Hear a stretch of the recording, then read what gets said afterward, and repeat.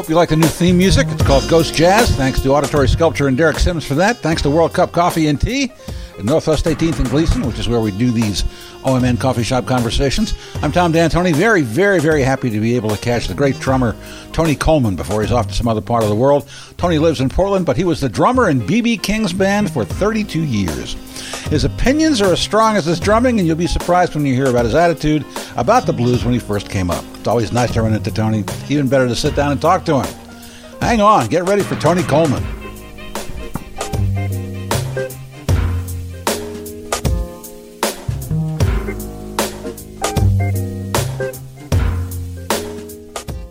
Well, TC, welcome to the cupping room here at World Cup Coffee and Tea.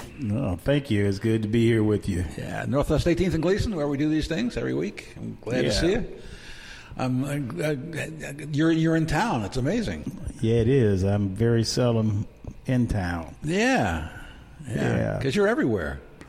I like that. I think after leaving BB, I decided I want to continue to work as much as possible, you know. Uh-huh. It's therapeutic for me. Well, yeah. Yeah. And they pay you. Yes, that part. Especially that part. You know, a lot of musicians say, well, you know, we don't really play for money. Yeah, no, I play for money. Well, yeah. if anybody says that, they're the ones who don't get paid. Right. No, I do play for money. Yeah. Well, that's what professional musicians do. I mean, you know. Yes. Expect that. So, did you have a busy summer? Yes. It was real busy. I was working with the Climax Blues Band, the original, one of the original founders of the band, guitar player Mr. Derek Holt from England. Uh-huh. He lives in Spain. Was wanting to put a Climax Blues Band back together because he had stopped playing for a while and decided, I want to play again. And he had some issues with one of the guys who had the Climax Blues Band. Uh-huh. And then he passed, the sax player. And the Climax Blues Band, from that band, aren't any of the original members. Mm-hmm. So he decided to put a Climax Blues Band together here in the U.S. to celebrate 50 years in the business. Wow. And anyway, I was invited to be the drummer, so I'm the drummer for that band. That's great. Do you play a lot? Did you have a lot? We haven't yet. We did 3 festivals out here in the Northwest. We rehearsed probably a month. Yeah, and recorded tracks, and we're just getting everything set up to do a North American tour and a Canadian tour next year. So Nice. I enjoy their music, and it was really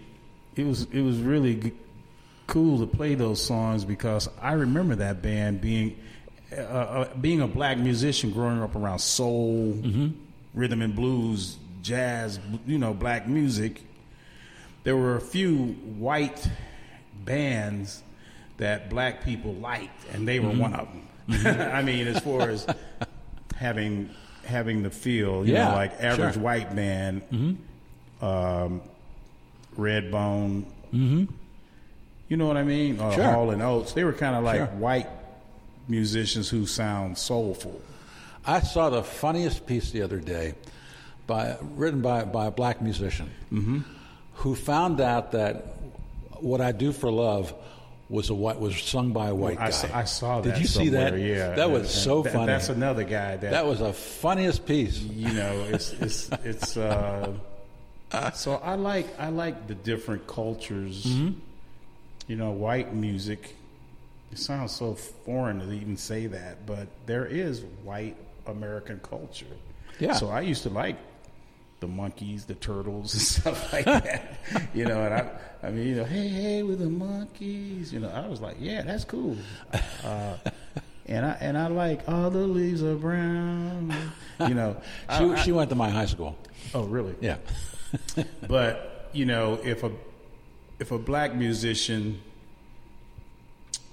to be black meant something when it came to culture and it wasn't something to say, don't put us in a category. Well, we have a heritage and a culture and a style, just like everybody else.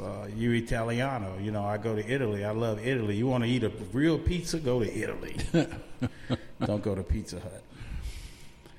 Well, my grandmother made pretty good pizza. Yeah. She was Sicilian. A pizza. Yeah. Grazie, prego. But I've traveled to 98 countries around the world, and I think it's awesome that everybody has a style and a culture.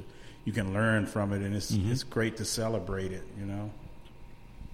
But today's music seems to have lost the style of your culture, your heritage. And BB told me to always say, in my opinion. Yes. Well, but we know that. We know it's your opinion. Yeah, I mean, because you guys, you're famous for your opinions. I know, but yes. I'm only saying it the way I've actually seen it. And sure. It's not just my opinion, I mean, the music today, there's no real music anymore the way it used to be, with musicianship based on growing up in a certain environment of who you are. Yeah.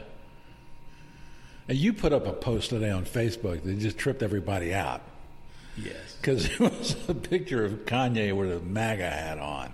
And everybody's going, oh, no, not Tony. Not Tony. Well, here's the thing. And I'm serious about this because this is the way I feel based on growing up black in America. We fought to be treated equal with the civil rights movement. I was a young kid, couldn't eat with white people or segregation, all of that crap. We fought to be free and treated equal. So Kanye has the right to be a bigger asshole dummy as he wants to be. Well, right. If he wants to be a Trump supporter, let the boy be it. I don't care. It doesn't affect me. Well, I think that's something that we learned when we were coming up. I mean, people our age, you and me. I see a guy with a man bun on. I'm going like, what the fuck is that? Right. On the other hand, unlike when I was coming up and got thrown out of bars because I had hair down to my ass, right? Yeah, sure. I'm not going to tell him he can't do that. Right. So I don't have to like it. It's too much hypocrisy in the world to. I don't care. I don't like Trump, but I'm not going to diss him. I mean, he's doing it on his own. I mean, my whole deal is he ain't going to be here long. He's going to get voted out. But in my observation, the office of the presidency doesn't have a certain type of rule of who can be the president, but if you don't like the guy, get off your ass and go vote. Don't be out here wasting your time complaining, vote. Vote. Go vote. And the reason he's in office now is because a lot of people assumed he wasn't going to be the president because he was so stupid, in their opinion. But when I saw him come down the escalator, I got on Facebook and I said, ladies and gentlemen, you're looking at your next president. Ugh.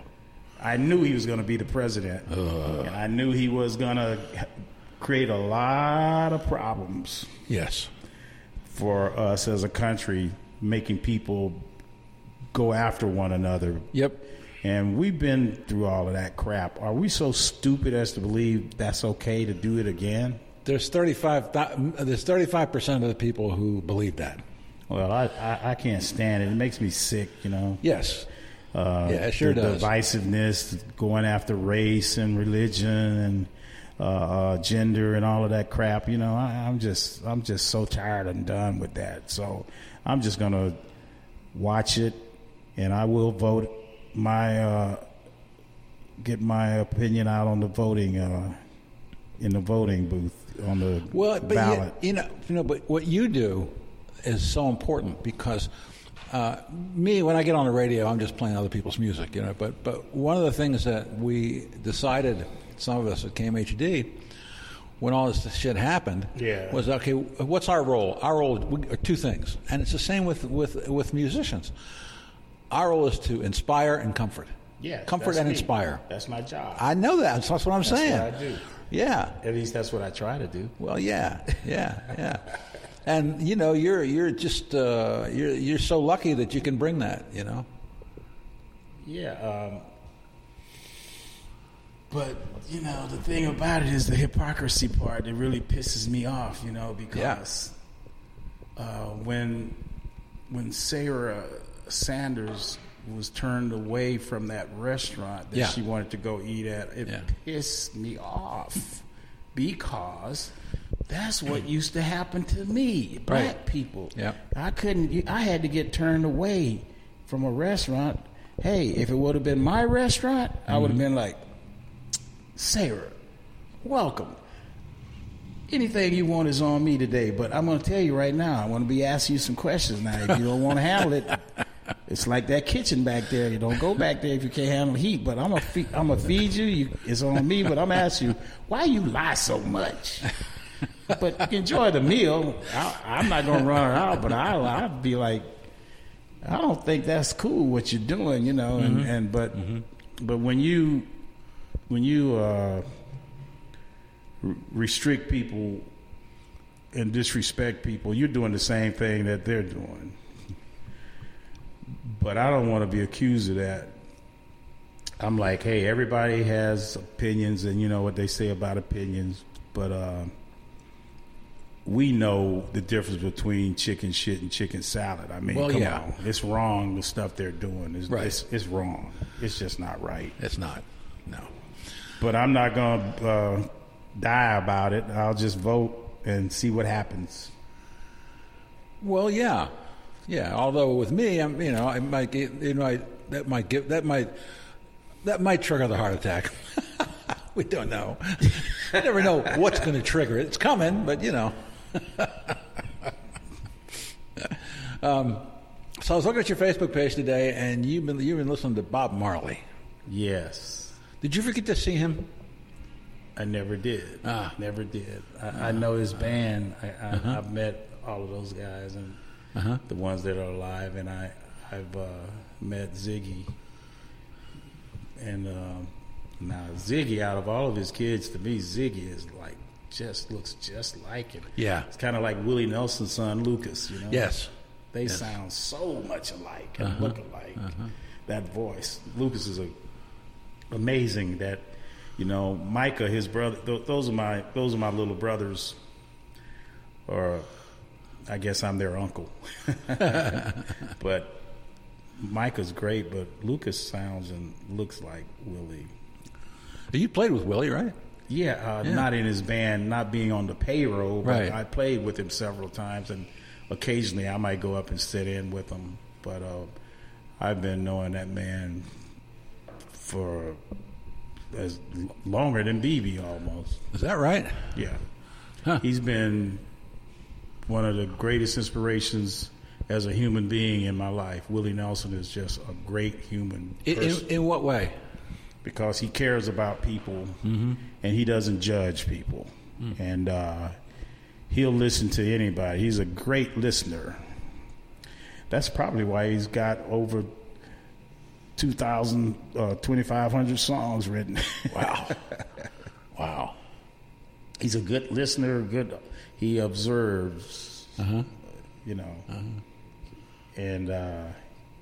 when you're around him, it's kind of like being around a Buddha or something. He's so spiritual in the way his presence is. It's very soothing to be around Willie. Wow. I love the man. That's good to know. But, I mean, you get that feeling, but, unless somebody who knows him confirms it, it's only something you guess, If you don't like Willie Nelson, there's something wrong with you. Seriously.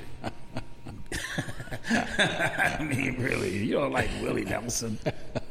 You need to get a pill for that. So you met him, over 30 years ago? Yeah. Yeah? Because you were with BB how long? I was in and out of BB's band about 32 years. Oh, yeah, that's what I thought. Yeah. BB fired me 5 times. Wow. For what? because he didn't like my arguments with him. He it wasn't like because I wasn't playing good, or, as you know, I'm sort of opinionated. Don't choke on your coffee. I do know that. Well, I do know that. B.B. was yeah. and I talk about it in the book, but I love B.B. King like I love my dad or my mother or family or anybody, because my dad and B.B. were friends. And Bobby Blue Bland, B.B. and my dad were good friends, and I worked with those guys more like being in a family than an employee, you know. And B.B. was always trying to make me see the things in life in America the way he saw things. And B.B. was very afraid of white people. Really? You know? Yeah, he was, because his upbringing in Mississippi, seeing black people get hung and castrated and murdered and all of that. Yeah. He wanted me to be careful. He was afraid for me, and I was like, man, I'm not afraid. I'm not gonna. I didn't grow up in Mississippi. Yes, sir, boss man. You know, all of that stuff. I hated that crap. You know, like scared of white people and all of that. And my thing was, BB, I'm not you. I didn't grow up the way you grew up. And he was like, well, I expect you to do such things a little different, son. And I'd be like, I don't want to do it. Well, you can go home. All right, bye. Bye. That happened about 5 times. But I did learn a lot from being with him. He was a great man. He was a great man. He had flaws like anybody else, but BB hated confrontation. I always invite confrontation. How did you get along musically? Well, it was because you were bringing a different thing than just regular straight blues, right? Well, yeah. When I was growing up, I talk about this in the book I'm writing, that when I grew up, I hated blues. I used to hear blues all my life as a kid. My family, neighbors, you know, harmonica playing blues, you know, my baby, you know, my mama, you know, and I was like, man, I hate that crap, you know. I mean, I was like, I'm 63, so when I grew up, you know, I was more into I'm a soul man, you know, Stax. Yeah. And of course, and then the funk stuff, James Brown. Say it loud. I'm black and I'm proud. You know, whereas blues guys always seem to me, you know, step and fetch it. And I was like, man, I'm a young rebel. I ain't gonna be like that. I can't stand that country cotton picking crap. You know, and then I joined the military, and I came out of the military to become a musician, and the sax player lived in Chicago, so we were like the Blues Brothers. We all moved to Chicago to put the band together. And then I started getting gigs. I got a gig with Otis Clay, the soul singer Otis Clay. Oh, yeah. And Otis is the reason I'm in the industry as a professional, because Otis took me under his wing. But when Otis wasn't working, he hooked me up with Buddy Guy or somebody, like, get a gig, you know. Yeah. And then those old blues guys was like, boy, you don't know how to shuffle right. You need to figure that out. You know, if you're going to play with us, you need to play right. You know. And then I was like, okay, I got a gig with blues people, so I better learn it. Yeah. And I was rejecting it. Then I ended up getting with B.B. King's band. And I still wasn't happy, because I was like, I want to be in Earth, Wind, and Fire or Parliament Funkadelic or Cameo, you know, something like that. You know, I don't want to be playing with these old men wearing suits looking like insurance men. You know, I want to wear some glitter and be funked out. You know, Rick James. You know, Rick James, bitch. You know, but then.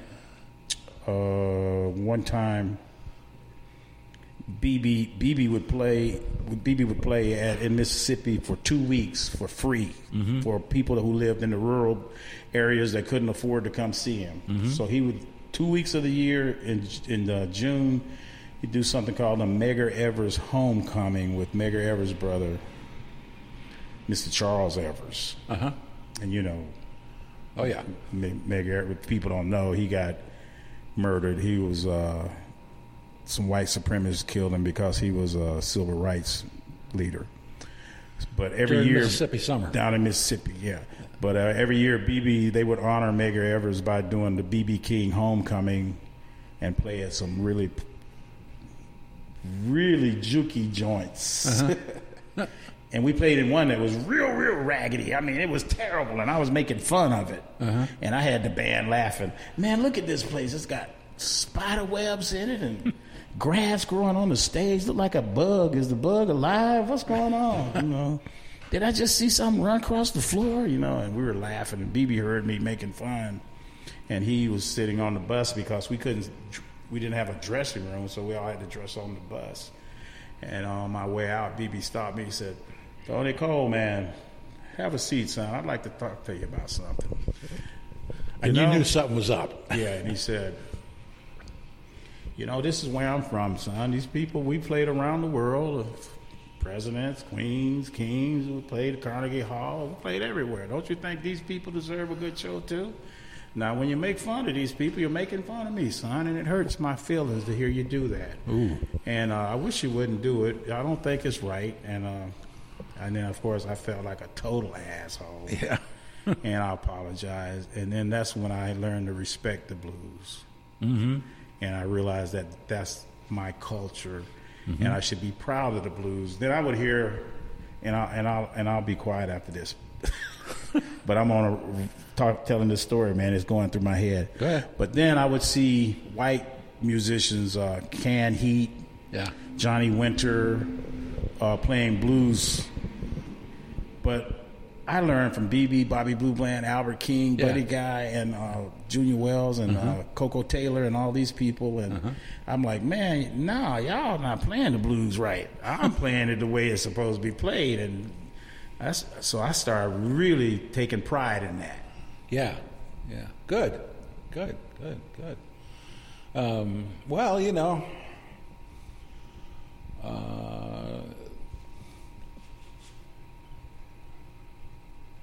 enough said about that. You know, I mean, really, that's a great thing.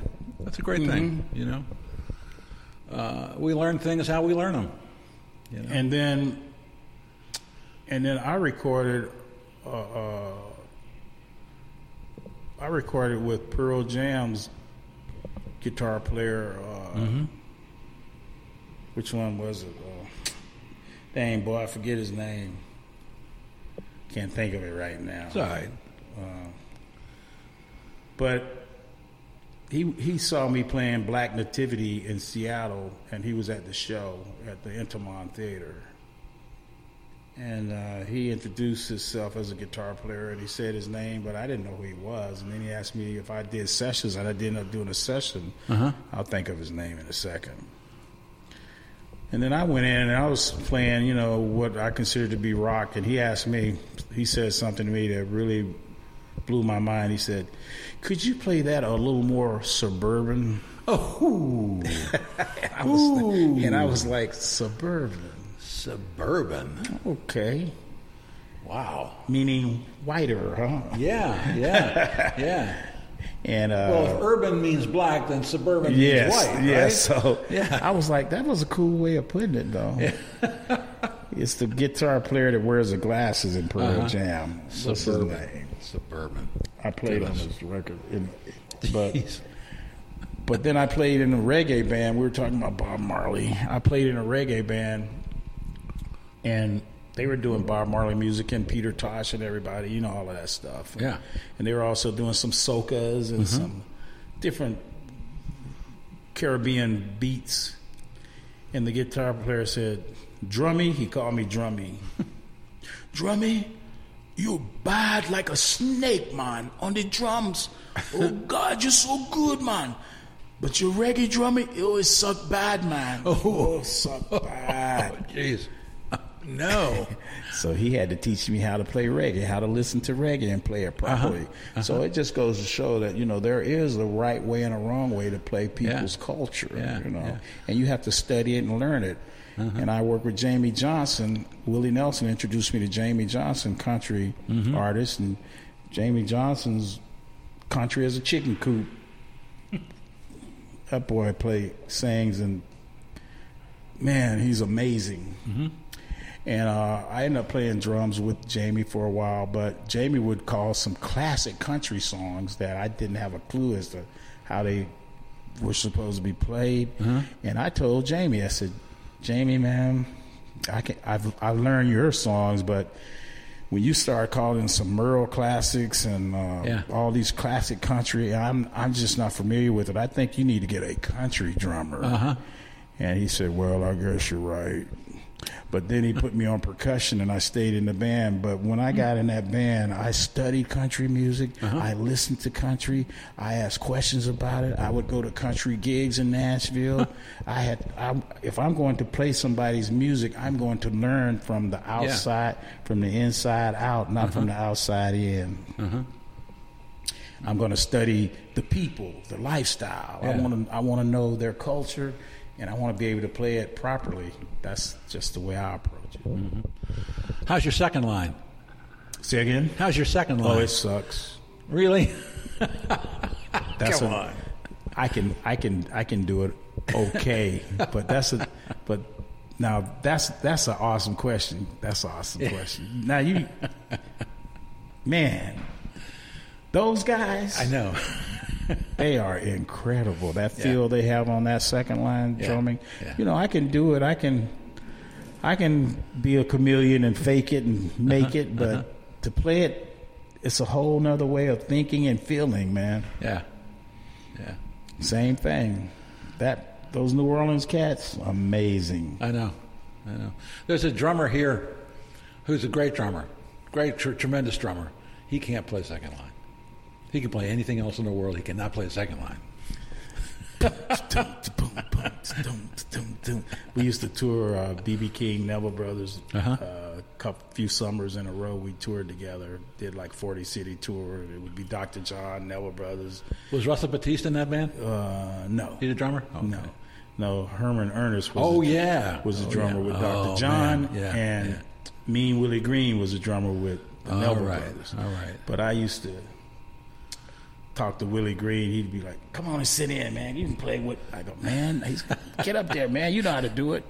But he showed me how to do it, you know. And once you get into it, you know, it's like anything else. You have to approach it differently, you know. So tell me about this book. How far along are you? I'm pretty close to being done. Yeah. The day after Obama won against McCain, I had a connecting flight in Phoenix, and I was headed to Texas. And while I was sitting at my gate, I noticed all these people that had McCain-Palin luggage tags on their bags and stuff. So it was like, wow, this is the McCain camp, all these folks. Yeah. I mean, they were all gathered around, and I was in the middle of them. And I watched Fox News, I watched C-SPAN, I watched MSNBC, CNN, I watched all news about politics. I like politics. And I saw Carl Cameron standing there on the phone, talking. And I was sitting next to this lady, and I said, she had Sarah Palin McCain luggage tag on her bag. And I said, so you guys are the campaign? She said, yeah. I said, and that's Carl Cameron, campaign Carl. She said, yeah, that's him. And it turned out it was his wife, Myra, who has also worked for Fox. And she is a camera lady. And so she said, when she met me, she went, oh my God, not a black Republican. And I go, no, I'm not Republican. I'm not a Democrat. I'm just independent. I'm whatever I think. I like different things from different people, whatever. And we became friends. So Carl and I have been friends since the day after Obama won the election, and Myra. And when Trump became president, Carl was like, man, I'm burned out with this stuff. I can't do this anymore. It's time for me to retire. So we would converse and stuff. And then one day, Carl calls me and say, TC, I know what I'm going to do while I'm retired. I said, what? He said, I'm going to help you write your book. Huh. I said, really, man? He said, yeah, let's do it. Let's Wow. get started. So we've been doing that now, I guess about almost a year now. Wow. What's the process? Well, he's been asking me questions. We're going to make it a book and an audio book as well. So we've been talking and going over. The book is going to be about not just my life as a blues musician. That's going to be the main part of it. Right. My life in the blues, and I've played with every major blues and soul artist in this period of our, lifetime here. Everybody, I've worked with them or recorded with them or toured with them or played with them more than any blues musician I have, and it's documented. I've done it. It's been amazing, and we're writing about that. But we're also writing about growing up, my experiences growing up in America as a black person in America, and it has a lot to do about how race affects American black people and racism and all of that stuff. In my opinion, as BB said to say, racism is the worst problem this country has. Yes.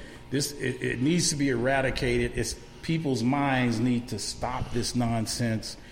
And I've had to deal with it without going off and kicking somebody's ass or becoming a revolutionary or a terrorist or something, to be treated, like shit based on your color of your skin. It's not an easy thing. A lot of people kind of have the attitude like, well, why don't you just get over it? It's like, yeah, that's easy for you to say. Get over it. But it's not a day. That is the worst thing anybody can ever say to anybody about anything. Yeah, I mean, get over it. But my grandmother raised me to have an attitude of, in spite of that, you're still going to be good.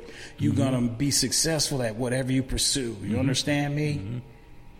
So don't let that hold you back. You can be anything you want to be. So when I was growing up, I believe in America. I pledge allegiance to the flag. I wasn't born in Africa. I don't know nothing about chasing gazelles and riding elephants and all of that. I grew up in Kissimmee, Florida, Osceola County, USA.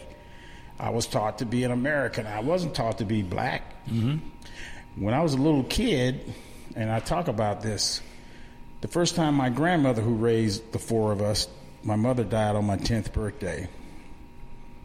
My father had another family in another part of America, in New York, growing up in Florida. My grandmother took me downtown Kissimmee, Florida, and I'm like 4 years old, I see a water faucet that says colored water. And I had a box of colored crayons. And I ran to that faucet to turn the water faucet on to see some blue, green, red water. And it was just ordinary water, and I got upset. And my grandmother said, boy, what's wrong with you? I said, where's the colored water? She was like, oh, my God, I'll tell you about that later on. Don't worry about it. Boy. You'll figure it out. Yeah. But the first time they integrated schools, the first year you had the option to go to a white school if you wanted to, which I chose to go to. They called me nigger every day. Wow. Not like a rapper, my nigga, all that. No, nigger. And spitballs and people blowing their horns and throwing stuff at me walking to school. And I couldn't understand it. I just couldn't understand. Why? Because just because my skin is dark brown, y'all hate me that bad? And whereas my grandmother and older people would be like, well, just don't say anything. Just get through it, I was like, as a kid, I was like, no, I'm not putting up with that shit. And I'm not going to be treated like that. You're going to treat me with respect. If you're going to kill me, just kill my ass, because I'm not going to do it. Yeah. And that's kind of still my attitude today. Yeah, it's a very complicated issue, very, very complicated. I mean, when I'm a little older than you, and when I was in the 7th grade, because I'm from Baltimore, and Baltimore was a segregated city. It had a very, very big, vibrant, and rich black upper class. Okay, they owned all the. They owned a chain of newspapers all over the country. Yeah, But still, it was segregated. Right. And in the 7th grade, they threw us all together. First of all, everybody was baby boomers, black and white. So the classes were enormous. The teachers were overwhelmed. Yep. Nobody said anything to us about the fact that we're going to have, that the school's going to be integrated now. Right. And we just had to figure it out on our own, And some of us did, It's funny when you talk about stuff like that, and you go into a white school. Of course, you had a choice to, which is fine. The first year I had the choice, but the second year it was going to be mandatory. Okay. When it came time for me to go to college, I went to Morgan State, and I experienced holy shit, and I understand, and I came out of that experience with a very deep understanding of racism, Yeah. Because there were some classes I could walk into and no, there's no way on God's earth that I'm ever going to get an A. I could be fucking Einstein.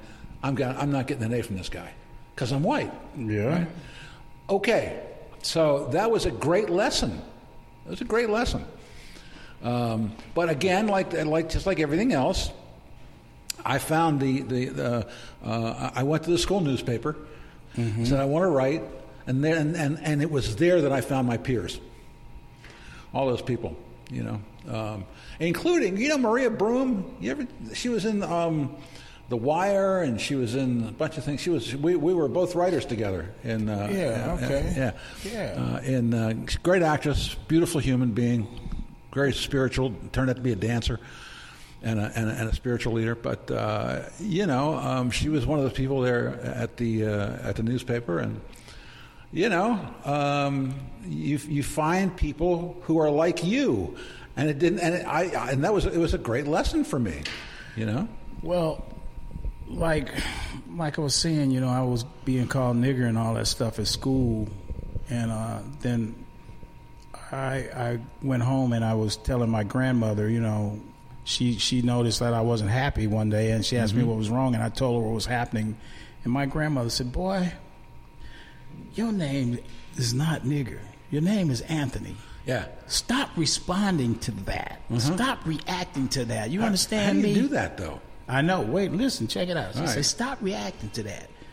You go to school, be the teacher's friend, okay?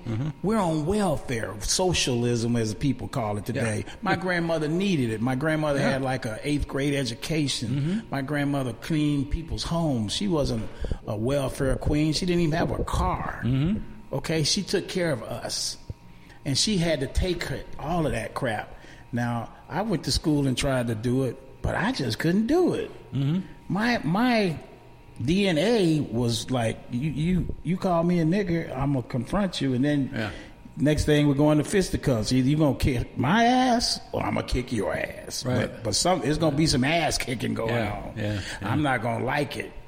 I couldn't be Martin Luther King. You're not gonna hit me upside the head and I say God bless you.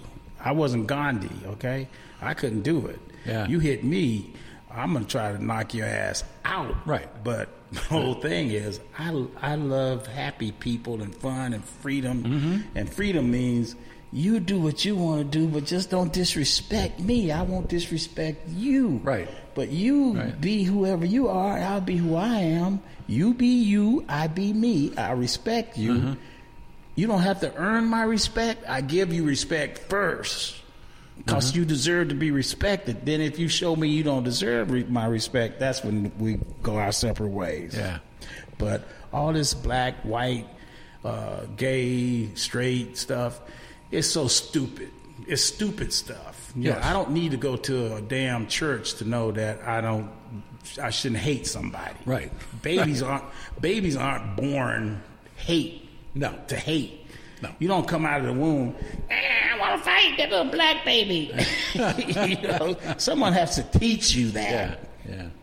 So for me, man, I just kind of look back at people and I observe and I go, y'all don't know how stupid you're being right now. Did somebody teach you to play drums? I was playing when I was an embryo. I don't know who was. So my mother's heartbeat taught me. I was playing drums from the moment I can remember being alive. I was tapping on stuff. No matter what kind of music I hear, I'm going to play the rhythm. And I've been that way ever since. I still tap on the table. It's something that I always knew I wanted to be. My life was going to be a traveling drummer. Wow. That's never wanted to play guitar. Well, I want to play guitar, but I can't. I'm not. Don't feel it like that. Yeah. I love music and musicians and all instruments, but I'm the drummer. I am the drummer. That's what I do. Percussion. I'm the central processing unit, the CPU of the music, the heartbeat, the foundation. Yes, indeed. Yes. Yes, indeed. Yes, indeed. And I try to be really, really, really good at it. Have you? Was there a time when you figured out that's that your role? How important it is? Yeah, I figured it out. What do they call it? The guardian of the groove? I'll take that. That's one of the things I would say I am. But I find that jazz drummers and R&B, rock and roll, soul, country drummers who keep the pattern going, the beat, we are more, I guess you would say, extroverted because we want to see people happy. Yeah. Introverted jazz guys are showing you how technical they can be and and they want to hear the applause of what they do. I want to hear the applause of what you feel from me, making you feel happy. Yeah. I don't need the applause from you saying, "Oh, you're phenomenal." Yeah. You know, and so there's a difference between a lot of jazz guys and a lot of us who just keep that groove going, you know. Did you have any drum heroes like Earl Palmer or somebody like that? I had anybody that played drums. They could have been your grandmother. It was not my grandmother. And it's like that today. All drummers inspire me. Although my grandmother was curious about why I listened to Little Richard. She didn't condemn it like my parents did. Yeah. But she was just interested in what was it I liked about that. You know? Yeah, well, Little Richard probably be interested to know why you like him. Because we toured together. B.B. King, right? Little Richard, B.B. King, Chuck Berry, and Jerry Lee Lewis. We did a tour together in Europe called the Kings of Rock and Roll Tour. Wow. Little Richard's band was amazing. Yeah, well, it always was. From back when he had the Upsetters. Yes, that band was amazing. Yeah. And those are the standards that I come from. You know, you entertain the people. It's not just playing the music. You got to entertain people. You know, did you ever read Earl Palmer's autobiography? I have not. Oh, he talks about the sessions with Little Richard really? how Little Richard's right hand changed the way he played the drums, because Little Richard's right hand was doing the drum parts. Whose book was this? Earl Palmer. Earl Palmer. I thought you said Obama. No. Now I was like, man, I didn't know Obama played drums. No, Earl Palmer. Oh. And about how Little Richard's right hand changed the way he played drums, and like that was the big beat. Well, if you're the drummer, you're supposed to be. Most drummers can tell you the lyrics, can tell you what the people's parts are, and you learn the artist, the front person, whoever the front person is. You learn it. You learn their nuances, how they move. You know, we have to learn it from the back of somebody's head. Yeah. You know, we're in one spot. We can't move. But you, to be a good drummer, you got to be able to relate to everybody's parts. You should be able to hear and listen to everything other than yourself, you know. Most front guys just listen to themselves. They don't really listen to the whole band. Uh-oh. No, they do, man. They think it's all about them. A lot of front guys. I won't work with bands that that hire me to be their drummer. I'm nobody's drummer anymore. I'm not interested in you being your drummer.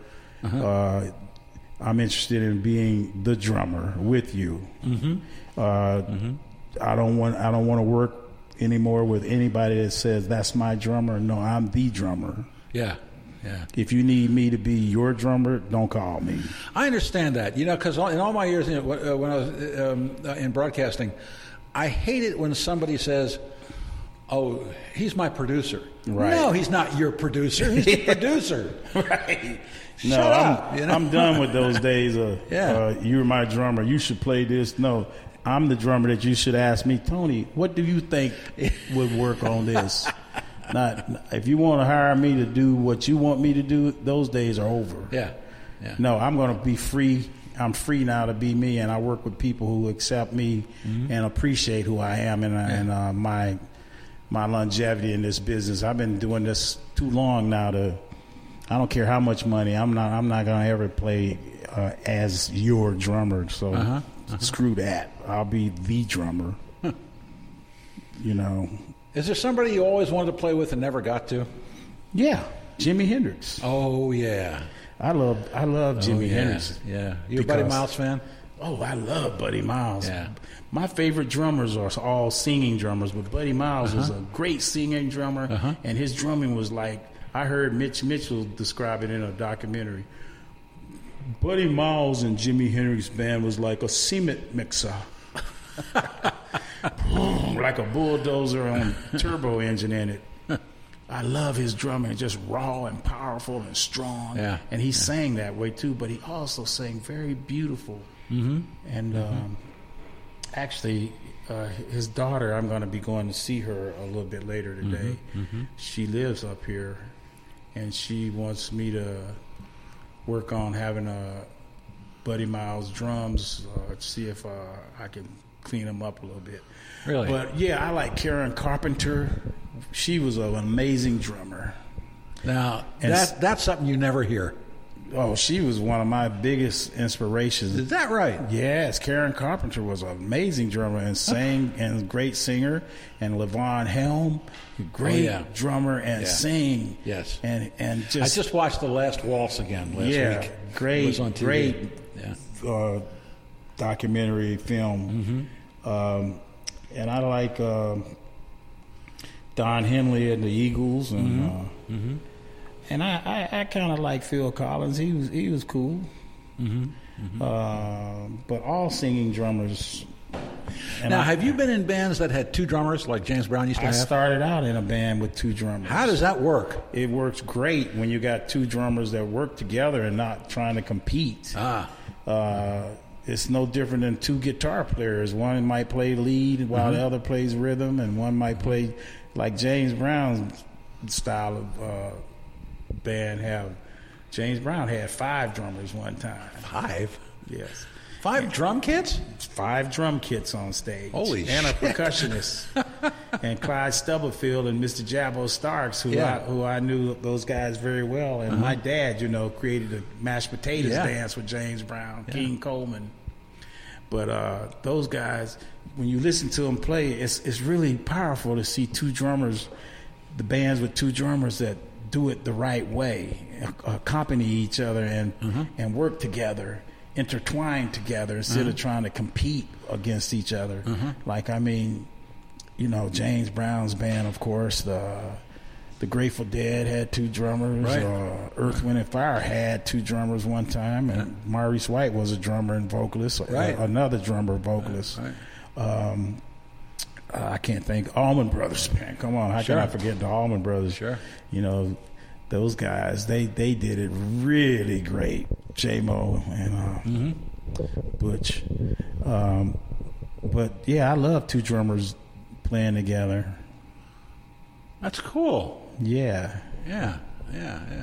And hell, Carlos Santana, Right. He's got so much rhythm going up there with the percussion and the drum kit. He had just amazing. Wow. So when are you going to finish the book? When can we see it? When's it going to come out? I hope we are done by before the year is out and get this thing out. It's going to be really interesting because I'm just telling the things I experienced growing up in America. Yeah. And how the blackness has affected me in ways that made me had to work a little bit harder, you know. It just made me think of Rahsaan's tune, BLACKNUSS. Yeah. You ever hear that? No. Oh. Rahsaan Roland Kirk. Oh, okay. Yeah. I probably heard it and don't know what it's called. Because I love all music. I know you do. You know. I know you do. Well, okay, we're going to look for that book. Okay. You got any gigs around town coming up? No, I don't play around town. I know you don't. They don't. I hate that. They don't want me to play around Oh, town. well, I want you to play around town. They don't want. When we started this interview off, we said, "What was that we were talking about? We play for money." Yes. Yes. I got to get paid, man. Yes. I understand that. But we never get to see you. Well, I think there might be a possibility that I may start playing around town. Do you want to lead a band again? I go to Europe with my own band. Yeah. Still, you know, I go to Europe and things are just wonderful over there. But I'd like to maybe pursue it again. But it's just too much politics and nonsense going on around town sometimes, you know, man. I just don't like it. It was great to see you at the Blues Festival this year. I love the Blues Festival. I love to play more, Peter. But here's something that's going to happen, working with the Climax Blues Band, and I know we got to go.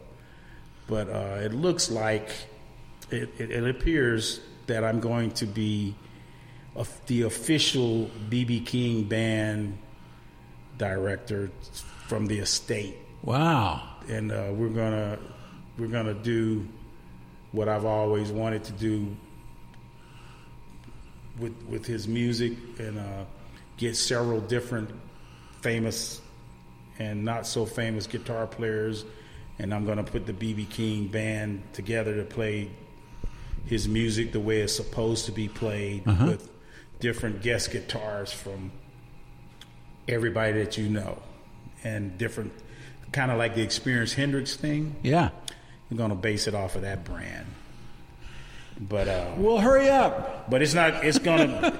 I'm working. Actually, we're working on the agreement right now. I want to see that. Oh, it's going to be great. That's going to make everybody happy. Yeah, and it may not be the B.B. King musicians, but it's going to be musicians that I know can play the music right. Right. Okay. Well, thanks for coming in here. I really appreciate it. I know how inviting busy me. you are and all the shit you got going. And, Yeah, man. Because you always do, but I'm very happy that you came and spent some time. Thank you, and keep doing what you do. All right, man. I'll be following you too, man. Okay. We have to stir up the pot sometime. I think I agree with that. All right. Get Thanks. people thinking a little bit. Uh-huh.